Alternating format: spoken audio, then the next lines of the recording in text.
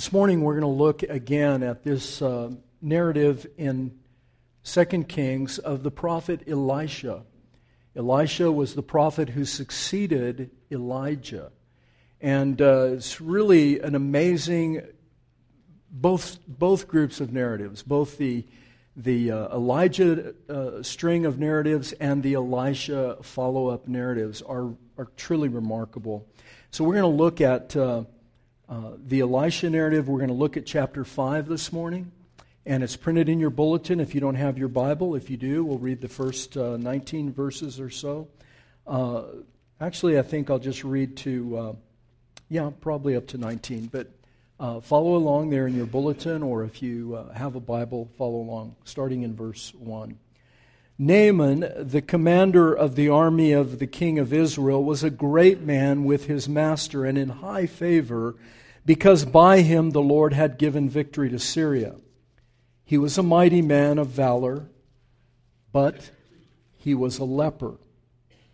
Now the Syrians on one of their raids had carried off a little girl from the land of Israel, and she worked in the service of Naaman's wife. She said to her mistress, "Would that my Lord were with the prophet who is in Samaria. He would cure him of his leprosy." So Naaman went in and told his Lord, "Thus and so spoke the girl from the land of Israel." And the king of Syria said, "Go now, and I will send a letter to the king of Syria, to the king of Israel." So he went, taking with him 10 talents of silver, 6,000 shekels of gold, and 10 changes of clothing. And he brought the letter to the king of Israel, which read, "When this letter reaches you, you know that I have sent to you Naaman my servant, that you may cure him of his leprosy." And when the king of Israel read the letter, he tore his clothes and said, "Am I God to kill and make alive, that this man sends word to me to cure this man of leprosy? Only consider and see how he is seeking a quarrel with me." But when Elisha, the man of God, heard that the king of Israel had torn his clothes, he sent to the king, saying, "Why have you torn your clothes? Let him come to me now, that he may know that there is a prophet in Israel." So Naaman came with his horses and chariots and stood at the door of the house of Elisha.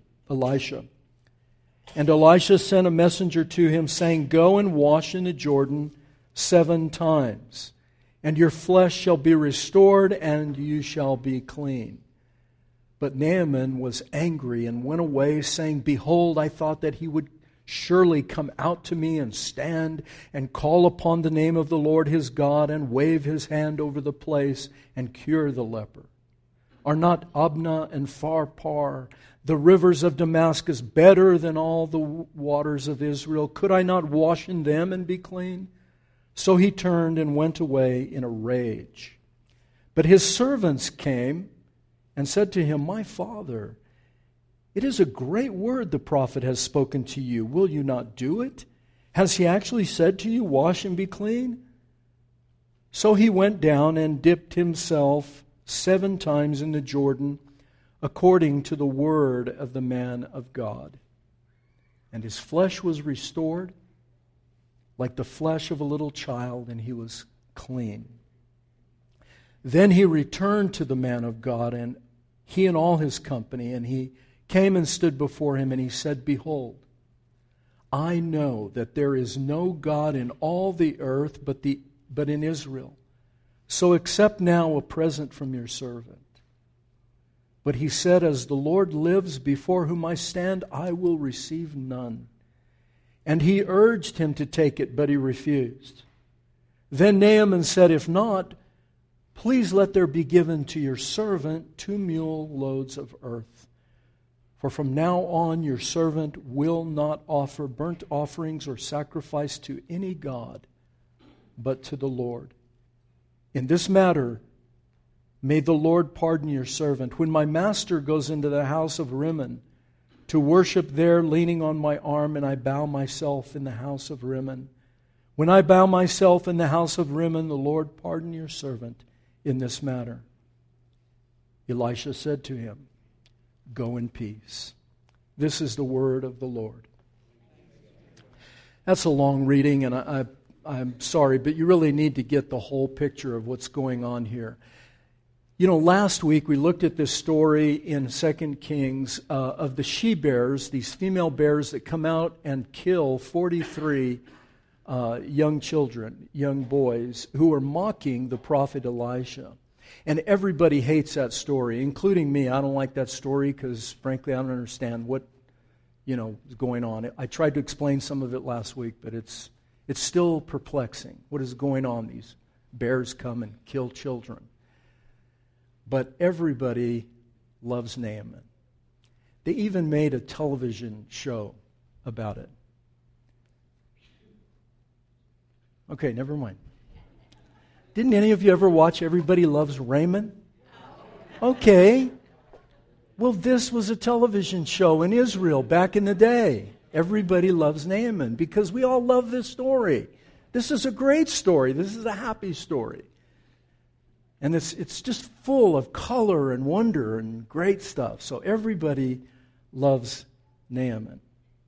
So let's look at the story and learn that, first of all, we're going to have to look at the contrast. To understand it, you have to see the contrasts that are going on. The author's brilliant. He's writing this, and he's just laying out a magnificent narrative. Like, I don't know who wrote Kings, the first and second book of Kings, but whoever they were great authors, and they put together some amazing stories.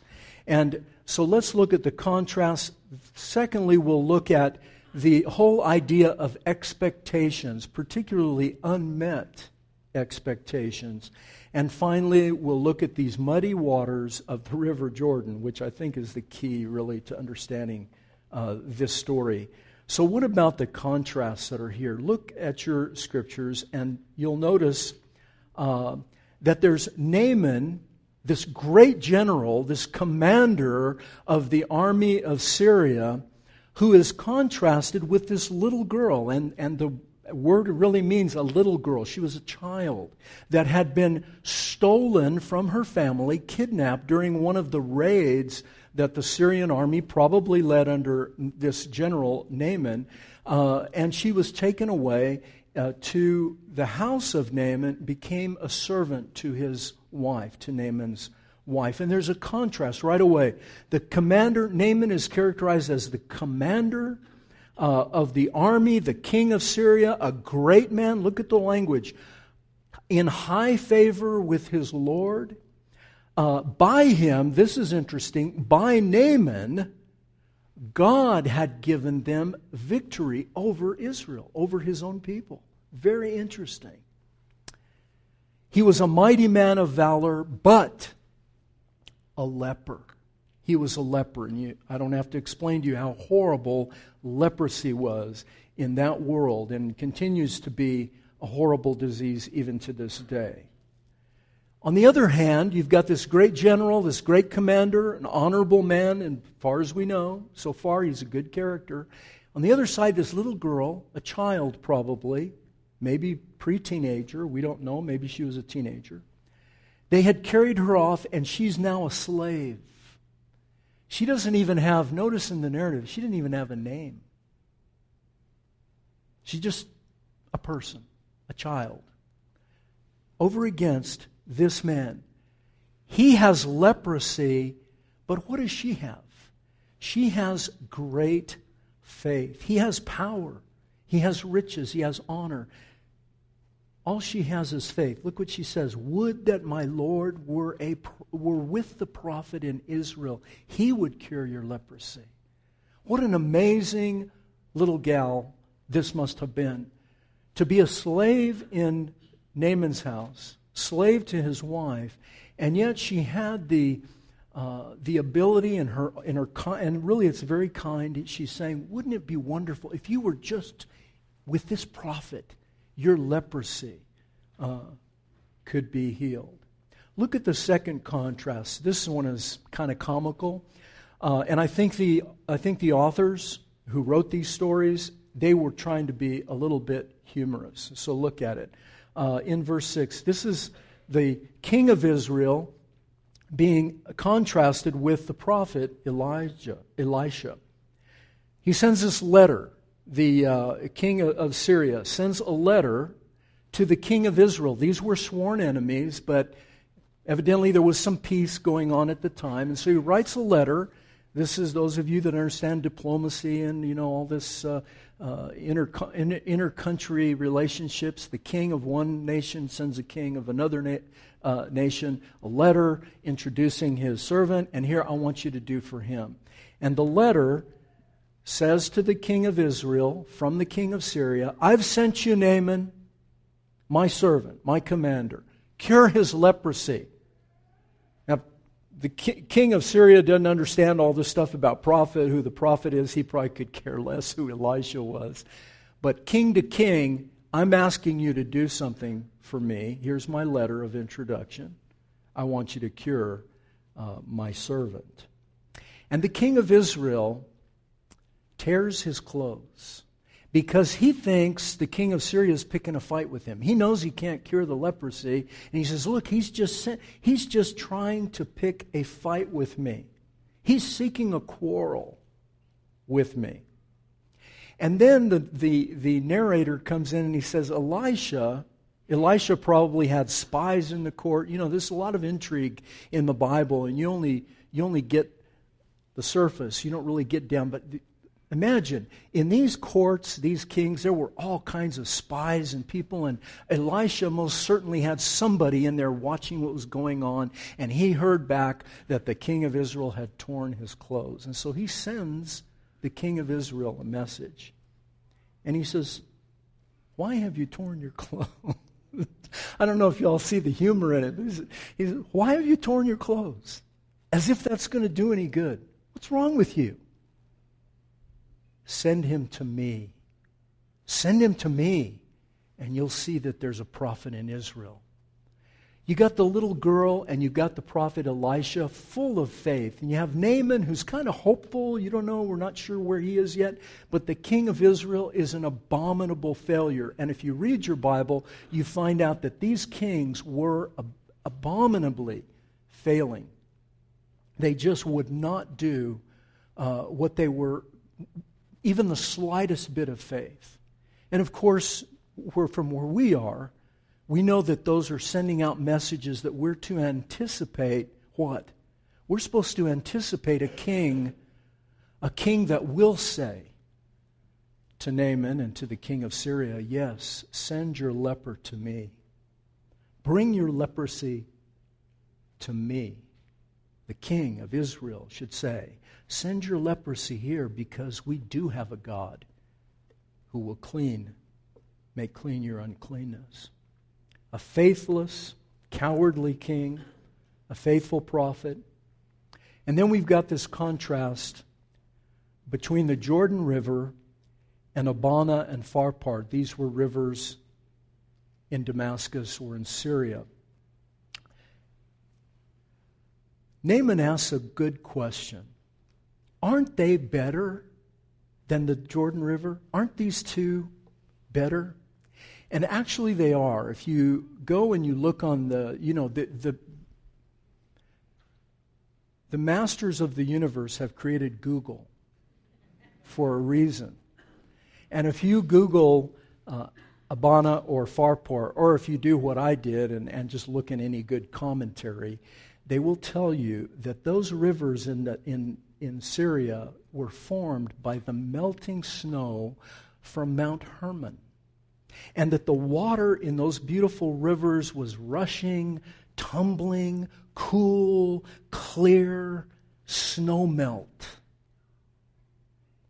Over against the Jordan. Now, I have not been to the Middle East. My family came and promised that we would never go back. And so I've never been back, and I don't know, maybe some of you have been. But if you've gone to Israel, then you know there are parts of the Jordan, and again, you can look on Google or whatever.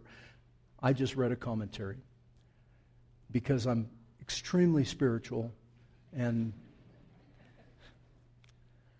anyway, the Jordan River is what? It's leakage from the Sea of Galilee. It's just the Sea of Galilee leaking into the Jordan River. And where does it end up, by the way? The Dead Sea. I mean, there's really nothing remarkable. Now, there may be portions, and I've seen some pictures on the internet, of some really beautiful places along Jordan. Maybe some of you have been there and actually been rebaptized in the Jordan River. Aren't you special? But it's not anything to compare with Abana and Pharpar. And he asked this question.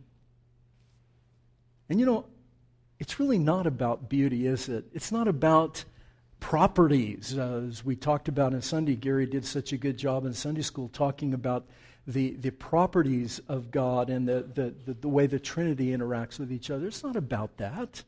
The properties, it's not about that. It's about which river has power. Not in and of itself, but which one is the instrument by which God will cure leprosy. Is it by the properties of cool, clean, rushing water? Or could it possibly be a tepid and lethargic stream that just leaks out of the Sea of Galilee? Which is it? Amazing. Remember when we were in the parables, we were talking about how Jesus comes and tells all these parables, speaks all of these amazing kingdom parables. And what we learn is the key to understanding parables is the parable of the sower and the seed.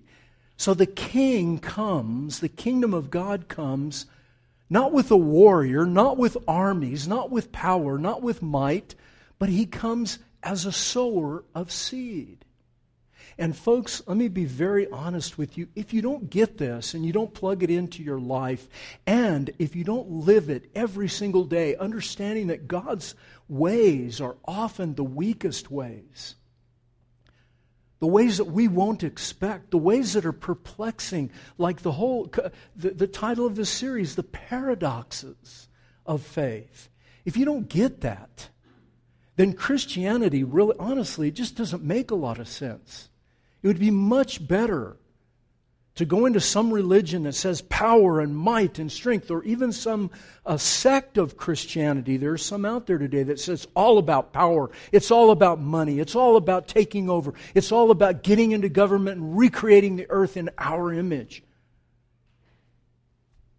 And if you do that, you're going to be frustrated forever with Christianity. On the other hand, if you see the beauty of weakness, if you see the beauty of the cross, and specifically the cross, we'll get to this in a minute, the whole world starts to look different. You start to look through a different lens at everything around, and things do make sense. Naaman is hopeful. He has high expectations. It says that he told his Lord, this little girl has said this, and the king says, hey, I'll write you a letter, and he gets all his money. And by the way, if you go and look at a commentary or you Google this amount of money, it's lots of money. It was a fortune of money. And he went with troops, he went with his army, he went with an entourage, and they go to the prophet's house with all of these goods. He's had high expectations. And what happens? He's met there at the front door. He's got all his entourage. He's got all his power, all his might, his army. In other words, he's a threat. He didn't just come, holding up a white flag and saying, I surrender. No, he came with his troops, with his money, with his servants. He came with everything. He brought the whole thing to Elisha's door. And what does Elisha do? What is the response of the prophet? For all we know, he didn't even get up out of his chair. He just pointed to his servant, Gehazi, and says, go out there and tell him thus and so. So out comes a servant. Get the picture. Out of the door comes a servant, not the prophet. And the servant walks up and he says, Elisha says, go down to the Jordan River over here and dip yourself in it 7 times, and you'll be clean. Look at verses 11 and 12. His idea of what was going to happen are shattered. And he goes away in a rage. It actually says he went off. He left there. He was so mad. He got his whole guys together, and they galloped away, and he's at the head in his chariot or whatever, and he's just raging mad. His face is red, and he's, probably slapping people. I don't know. That's not in your Bible. I'm just making it up. All for color. And again, we see some comedy here. The writers are brilliant. I don't know. When you read your Bible, I hope you read it this way. Look for the humanity that these people are putting into this. It's not just a newspaper article saying this and that, and the house caught fire, and then the police came and they put the fire out, and the firemen came and they rescued a cat. It's not like that. And you hear the conversation. Now you're in Naaman's little tent, and he's all mad, and he's raging about it. He says, I thought he would come out. I thought he would call upon the name of the Lord and do all the things that those ancient prophets would do. I thought he'd call him, and I thought he'd wave his hand over me. What does that sound like? Doesn't it sound like some of the hucksters in Christianity today that get up on these stages? Have you ever seen that? No? Y'all just don't watch enough TV. You don't know who Raymond is? And there's these hucksters. They get on television. I'm not afraid to call them hucksters. They're false prophets. They're liars, pants on fire. And they get on TV, and they have these huge crusades, and they heal people and all that, and nobody's ever healed. It's all a put on. And if you say, how do you know that? I know because I have been in those things and seen it. I've actually been behind the scenes. I've heard them talk. I'll be happy to share with you in private. I don't want it to be out there in public. But I've seen it. I was part of it. That doesn't mean that God doesn't heal. He heals. But in a show, waving his hands and calling and shouting, and everybody's hysterical and rolling on the ground, if you think that's Christianity, you're sorely mistaken. That's not what we see in the Bible. And he says, I thought he would come out. I thought he would do all these things. The Apostle Paul said this, and y'all are familiar with this passage. God has chosen what is foolish in the world to shame the wise, weak to shame the strong, low and despised, so no human being might boast in the presence of God. Being in power, having money, has never, ever served the church well. Never. There's not a period in church history where the church had power and money and influence where it has done okay with that. It has always corrupted us from the inside out. Israel was the same way. They built the temple. The streets, according to the narrative, the streets were literally paved with gold in Solomon's day. Silver, it says silver was nothing. They just threw it out in the trash because it was so worthless, because they were so rich and so powerful, and so they had ships going all over the world bringing riches, and the whole universe was spinning around Jerusalem and Solomon and his temple and Solomon and his court. And what did it do? It corrupted them. And the way for us, the paradox, folks, of our faith is it is not always the strong. It is not always the powerful. And I know it's not a popular message. In America, we have this idea, I can do anything. When you go to school, from the time you start first grade or kindergarten, or even, who knows now, because kids start right away in school, till the time you graduate, at every commencement, high school, college, what do they say? You can do anything you want. You can be anything you want. I want to dunk a basketball with all my heart. And I will never dunk a basketball unless somebody gets a crane and lifts me up. We overstate things. We oversay. We overpromise. We underperform. And this is a great danger. How do we deal with unmet expectations? That's what's going on here. And I will say this before we finish. probably the greatest challenge to our faith is unmet expectations. I prayed, and what happened? What happened? Nothing.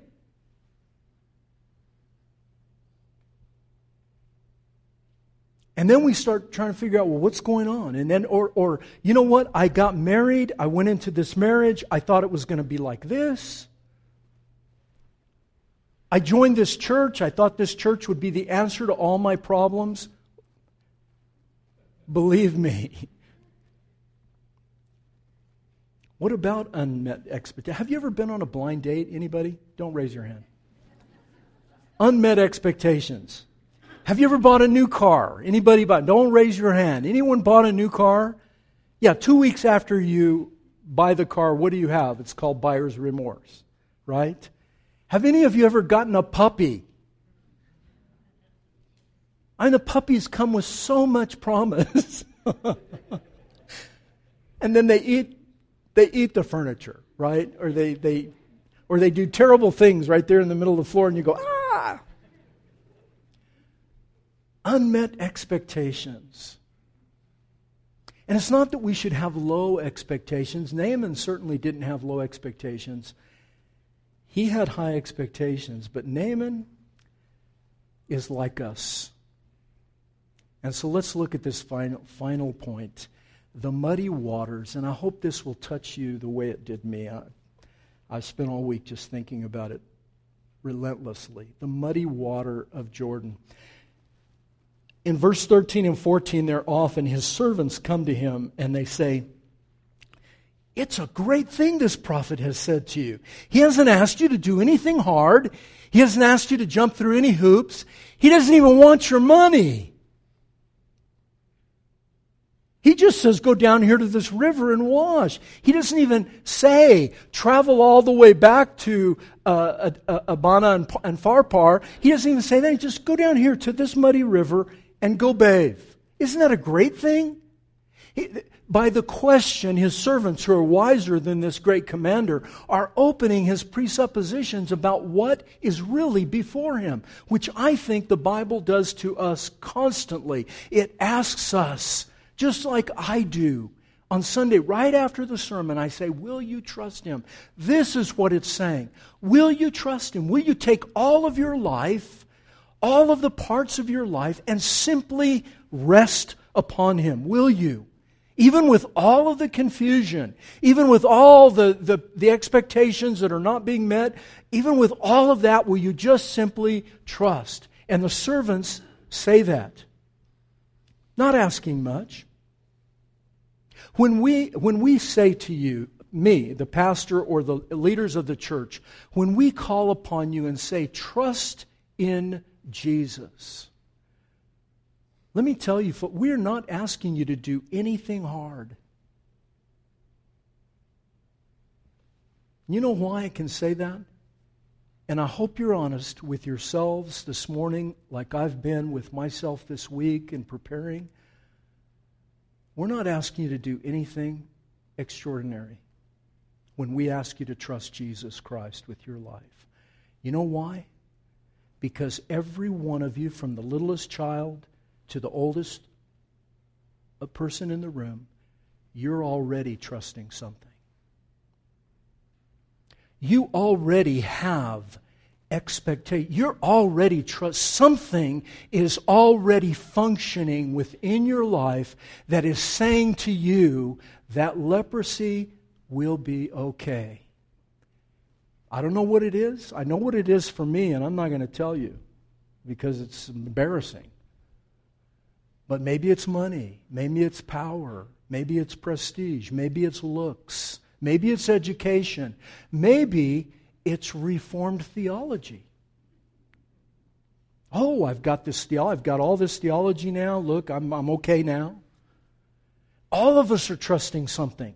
Every single human being is functionally trusting someone to cure their leprosy. Naaman's expectation was, I've come with all this power, with all this money, with all my army. I could snuff this prophet out in a second. In fact, next week you're going to find out what happened when they did try to come snuff out the prophet. That's another great story. I'm expecting that he will come out and wave. I'm expecting he will come do for me. I'm expecting he'll wave his hand and he'll do some enchantment in his. And because why? Because I deserve it. I have brought my money. I have brought my power. I have this letter. And he waves the letter. It's almost funny. Don't you get the humor? He's trusting something. Don't we do that?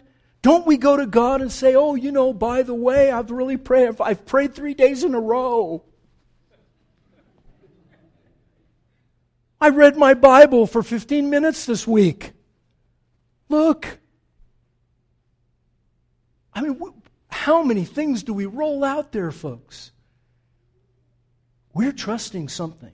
Something is our functional, whatever you want to call it.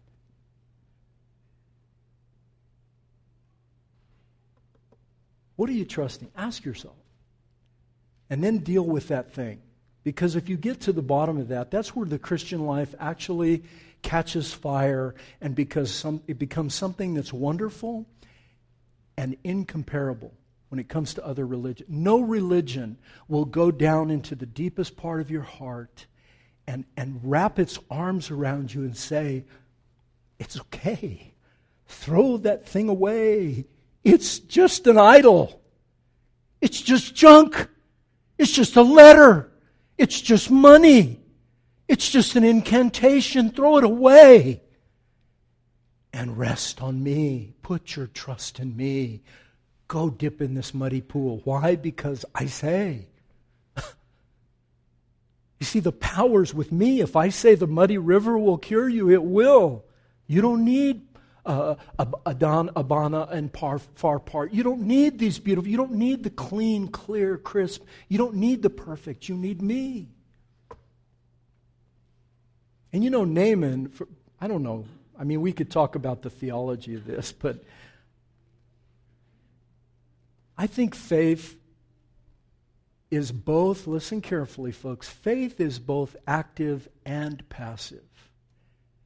Faith is passive in that it just rests and receives what another has done for you on your behalf. Yes, that's what the gospel is. But let me tell you, folks, if you don't step out of the boat, if you don't step out of the chariot and walk down to that water and get in it, if you don't actively put your hope and dreams and life in God's hands, let the chips fall where they may. The Apostle Paul said, whether I live or whether I die, it doesn't matter anymore. He takes the extremes of human existence. He said, it doesn't really matter whether I live or die. He said, for me to die is even better than living, but living's got some benefits. You need me, so I'm going to stay. I mean, this is a mind. This is a mind that understands God. I've got Him, so everything else makes sense. And somehow Naaman got it. He listened to his servants. He goes down, and what happens is actually gets healed by that muddy water. Verse 15 and 17, he says, there's no God on all the earth but is in Israel. And he even presses a gift onto Elisha, and Elisha says no, and he urges him, and he says, no, I won't take a penny from you. And look at what happens. Now this is crucial. Look what he says. After he tries to get him to take the gift and he won't take it, Elisha, then Naaman, his heart is so changed. He said, well, in that case, let me have 2 mule loads of dirt. Just the dirt of God's land. Let me have that to take back with me so that wherever I am, I have this soil. See, in those days, people were more connected to the material world than we are. We're all just dreaming of heaven and streets of gold instead of thinking about the earth. But he says, no, give me some earth. I don't know what he was going to do with it. Maybe he was going to spread it out in his home, his personal shrine at home, his altar, and do sacrifices there. I don't know what he was going to do with it. But nevertheless, he took the dirt back with him. And then he says, may the Lord pardon your servant, verse 18. when I go into my master's house and we pray to Rimmon, you see, he realizes what I've told you all and what I hope you remember, that faith is going to put you in tension. Naaman understands he's got to go back and he's going to have to, his king was probably an older guy and he's having to hold him on his arm, and they go into this pagan temple of Rimmon. And he said, please forgive your servant. He understood the tension. He understood what it was going to be to live in the world like we live in today.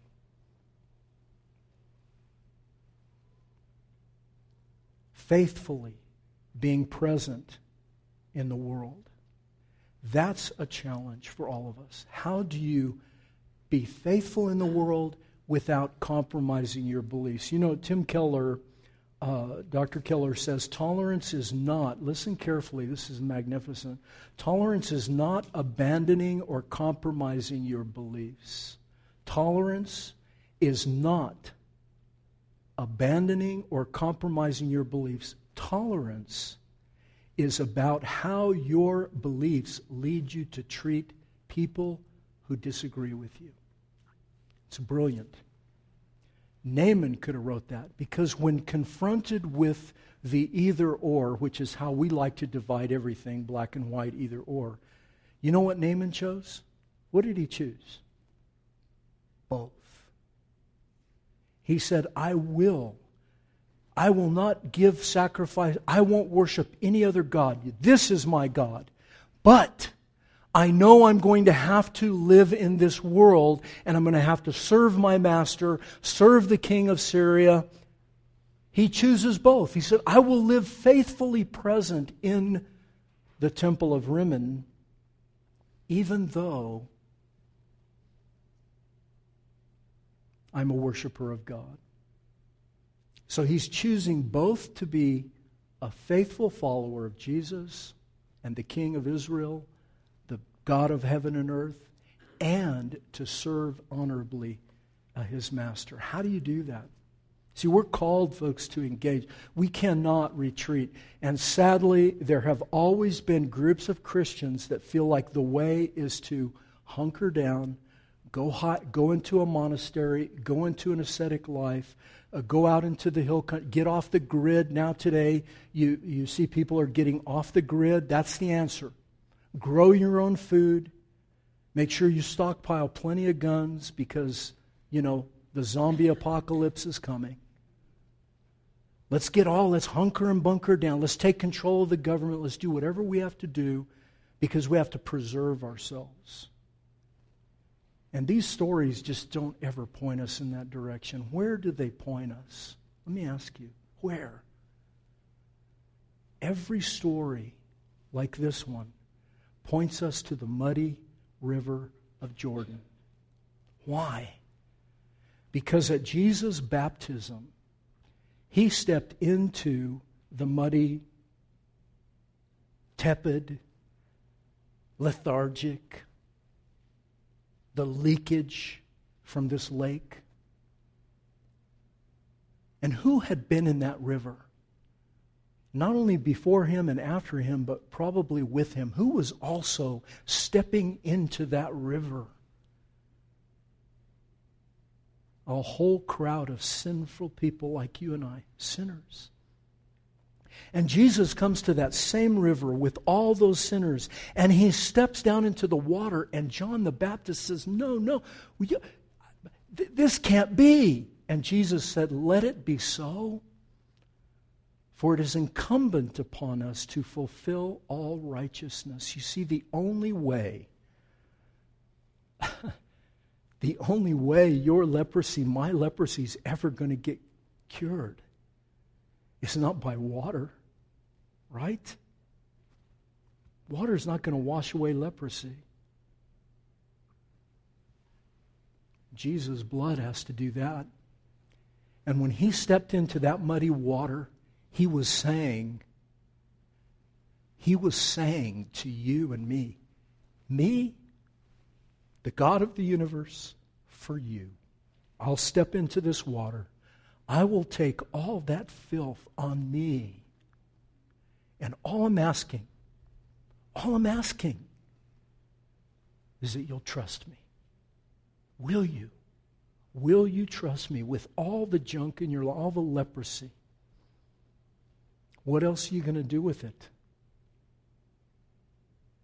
That's the question. On the cross, he took it for us. And I pray that you will. Let's pray. Father, thanks for your goodness and for Jesus' baptism in that same muddy water that Naaman stepped into. That the cure for our ills, every one of them, from the greatest to the smallest, are in that water, the water of Jordan, where Jesus stood. It was not the properties of that water, Father, but the presence of your Son there. Please, we pray. There are many, many here today who need your healing, who need your help, who need your embrace. And we pray that you will be present with us. And come what may, we will trust you. We promise that our faith will be active and lay hold on you, and we will trust you. Amen.